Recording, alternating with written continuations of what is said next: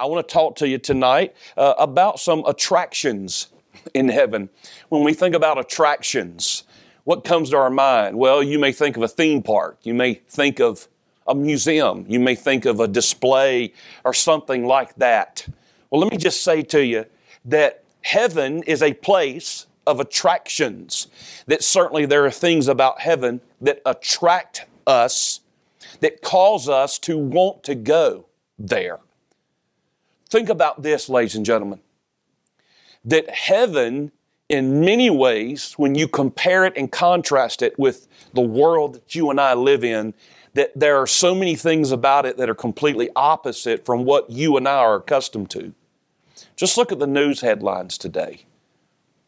Isn't it sad that obviously that most of the headlines in the news, the vast majority of those are absolutely negative?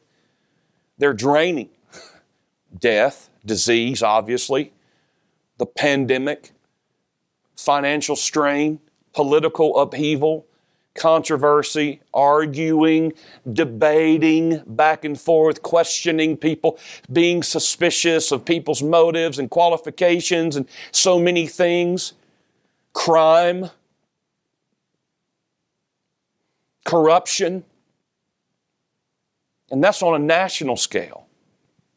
Locally, things going on right here in our own county, in our own town and city. And even in your very sphere of life, your family, your inner circle, there's hurt, there's pain, there's disease, there's cancer, there's COVID. There's separation and divorce. Hurtful words. Accusations. Things swirling all around us all the time. I don't think I've ever felt like I feel tonight, where I have had any greater desire to go to heaven than I do now. I believe many of you feel the same way. Well, friends, because of the grace of Jesus, when we get to heaven, what are we going to see? What are the attractions of heaven? Let's talk about the sights, first of all. Obviously, here in Scripture, the sights, and by the way, go ahead and turn to Revelation 21. Revelation 21 in your Bible, verse 1. And I saw a new heaven, thank God, and a new earth. For the first heaven and the first earth were passed away. And there was no more sea. I, John, saw the holy city, the new Jerusalem, coming down from God out of heaven, prepared as a bride adorned for her husband. And I heard a great voice out of heaven saying, Behold, the tabernacle of God is with men, and He will dwell with them. They shall be His people, and God Himself shall be with them and be their God. And God shall wipe away all tears from their eyes. There shall be no more death, no more sorrow, nor crying, neither shall there be any more pain. For the former things are all passed away. Think about the sights. Well, we notice first of all the gates. There are 12 gates in the wall oriented to the compass, with 3 each on the east, the north, the south, and the west sides. There's an angel at each gate, or at each gatehouse, according to Revelation. These gates are each made of a single pearl, giving them the name, the pearly gates. The names of the 12 tribes of Israel are written on these gates. The gates of the New Jerusalem symbolize access. They symbolize a passage to and from the city. In ancient times, a city's gates were always closed at night. Even at Disneyland, the happiest place on earth, the gates are secured and shut and locked at night. But not so with the New Jerusalem. The open gates imply easy access to all the inhabitants and the citizens of heaven, made possible because of the blood of Jesus. Each gate or gatehouse will be made from a separate pearl. In the ancient world, the pearl was the highest in value among the precious stones. Some commentators suggest that God chose to use a pearl to remind us that just as a pearl is formed through an oyster's pain, so the New Jerusalem was made possible through the pain, the sacrifice, and the death of the Lamb of God. In fact, everywhere we will look in heaven, we will see eternal reminders of the ultimate price paid for our redemption. The river of life is there, mentioned in Revelation 22:1. And He showed me a pure river of water, clear as crystal, proceeding out of the throne of God and of the Lamb. This represents the fact of paradise. There's the tree of life in Revelation 22:2. In the midst of the street and on either side of the river, there was the tree of life, which bare 12 manner of fruit, and yielded her fruit every month. In other words, 12 different manner of fruit, 12 times a year. Wow. There's no tree on earth like that. And then we notice the geology, multiple precious stones and natural commodities that abound in the new heaven, new earth, the new Jerusalem. Revelation 21:18 through 21, the building of the wall was of jasper. The city was gold, like unto glass. The foundations of the wall were garnished with all manner of precious stones, jasper, which is a ruby red stone, sapphire, royal blue, a white stone, an emerald green, bright stone, a yellowish stone, sardonyx, a sardius, a bright red, chrysolite, a yellowish green. The eighth beryl is an emerald colored. And then on and on we could go. There's topaz, which is a colorless, transparent stone. Chrysoprasus is an apple green color. Reddish orange color. Amethyst is a violet color. The 12 gates were 12 pearls. All these stones and all this color and all this creativity and all this variety. We notice the topography. Multiple mountains, multiple rivers. Wow. What a true paradise. No wonder Jesus said today to the thief on the cross, you'll be with me in paradise. Those are the sights. How about the sounds? Well, we're going to hear praises. Revelation 4:8, and they rest not day and night, saying, Holy, holy, holy, Lord God Almighty, which was and is to come. In verse 10 and 11, the 24 elders fall down before Him that sat on the throne, and they worship Him that live forever and ever. They cast their crowns before the throne, saying, Thou art worthy, O Lord. Praises. Constant theme of heaven is the greatness and glory of Jesus. We're going to be praising Him throughout the ceaseless ages of eternity. But then there are songs that we're going to hear in heaven. Chapter 5, verse 9, they sung a new song, saying, Thou art worthy to take the book and to open the seals thereof. Thou wast slain and hast redeemed us to God by Thy blood out of every kindred, tongue, people, and nation. Verse 11 through 14, and behold, I heard the voice of many angels round about the throne. The beast, the elders, the number of them was 10,000 times 10,000, thousands of thousands, saying with a loud voice, Worthy is the Lamb that was slain to receive power, riches, wisdom, strength, honor, and glory, blessing. And every creature which is in heaven and on the earth and under the earth and such as in their sea and all that are in them, I heard say, Blessing, honor, glory, power be unto Him that sits on the throne and unto the Lamb forever and ever. And those four creatures said, Amen. And the 24 elders fell down and worshiped Jesus. Wow. There's praises, there's songs, there's testimonies. One of my most favorite things to do is to brag on Jesus and to hear other people brag on Jesus.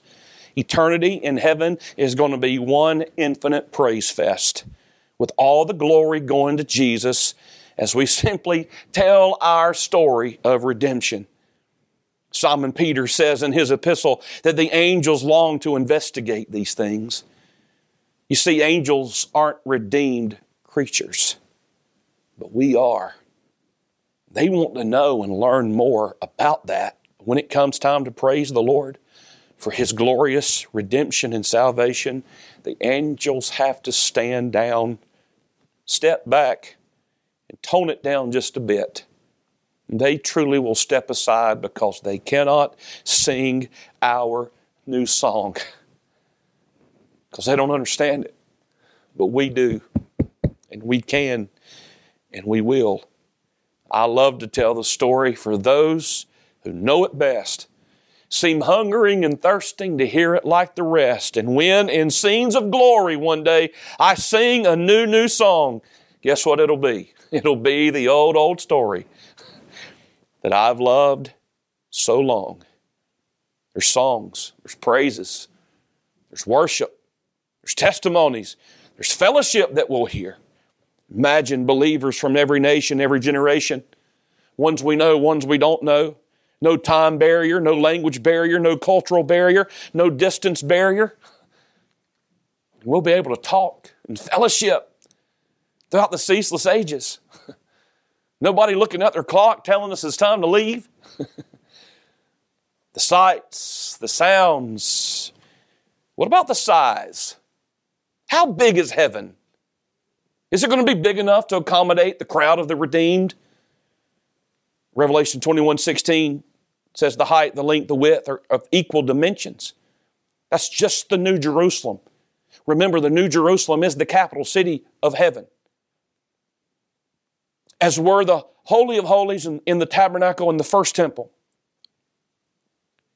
They measure, speaking of the dimensions, they measure 12,000 furlongs, which is approximately 1,500 miles. John writes that the wall is 144 cubits, which is assumed to be the width since the length is mentioned previously. So it's 144 cubits are equal or about equal to about 72 yards. So the description of the quadrangular form of the city intimates its perfection and stability. For the square figure in the minds of the ancients was a figure of perfection. A square or cubical man was to them a man of unsullied integrity, perfect in all things. Therefore, John could very possibly be saying that heaven is absolutely perfect in every way that a human mind can imagine. As one writer stated, it pictures faultless symmetry, transcending in glory all of our most glowing concepts. When you add all the dimensions up just of the New Jerusalem, that's 1.9 million square miles of space. Let that sink in, gang. That's roughly midway between the size of Australia and India. Just for the New Jerusalem. Randy Alcorn said that a metropolis of this size in the middle of the United States would stretch from Canada to Mexico, from the Appalachian Mountains to the California border. The New Jerusalem is all the square footage anyone could ask for, he said. We don't need to worry that heaven will be too crowded. The ground level of the city will be nearly 2 million square miles. That's 40 times bigger than England and 15,000 times bigger than the city of London. It's 10 times as big as France and Germany and far larger than India. But remember, that's just the first level. That's just the ground floor. Given the dimensions of a 1,500-mile cube, if the city consisted of different levels, each story were a generous 12 feet high, then the city could have over, get this, 600,000 stories. If they were on different levels, billions and billions and billions of people could occupy the New Jerusalem with many square miles per person left over. That's just the capital city of the new heaven. Structure of the city itself and the walls will remind the citizens of the perfect and eternal nature of their infinite and unlimited security that the New Jerusalem offers. The sights, the sounds, the size. But what about the Savior? Oh, Revelation 5:6 says, I beheld, and lo, in the midst of the throne and of the four beasts, in the midst of the elders, stood a lamb as he had been slain. You see, ladies and gentlemen, that the centerpiece of all heaven is the Lord Jesus Christ. We will behold His face forever and ever. You see, the main attraction of heaven is not the sights and the sounds and the size. The main attraction is Jesus. So as we conclude tonight, 3 thoughts. If Jesus is who and what makes heaven heaven, then we can start now enjoying heaven. Because we can start enjoying Jesus now. Number 2, heaven will be anything but drab, dull, boring, and lifeless. And some of us that get our willies off of dull church and drab church, let me tell you something, gang, we better hang on when we get to glory. It's going to blow our boots off. Number 3, being more heavenly minded can cause us to be of more earthly good. I'm convinced it's time to get our minds out of this gutter world and get our minds on glory. That'll help us. That'll be good for us. That'll inspire us. That'll motivate us. A life of godliness and sanctification and greater love for Christ. I cannot wait to go to heaven. Are you ready? Are you getting other folks ready to go with you? God help us. I love you. Let's praise God. Let's worship Him. Let's look up, because your redemption draweth nigh.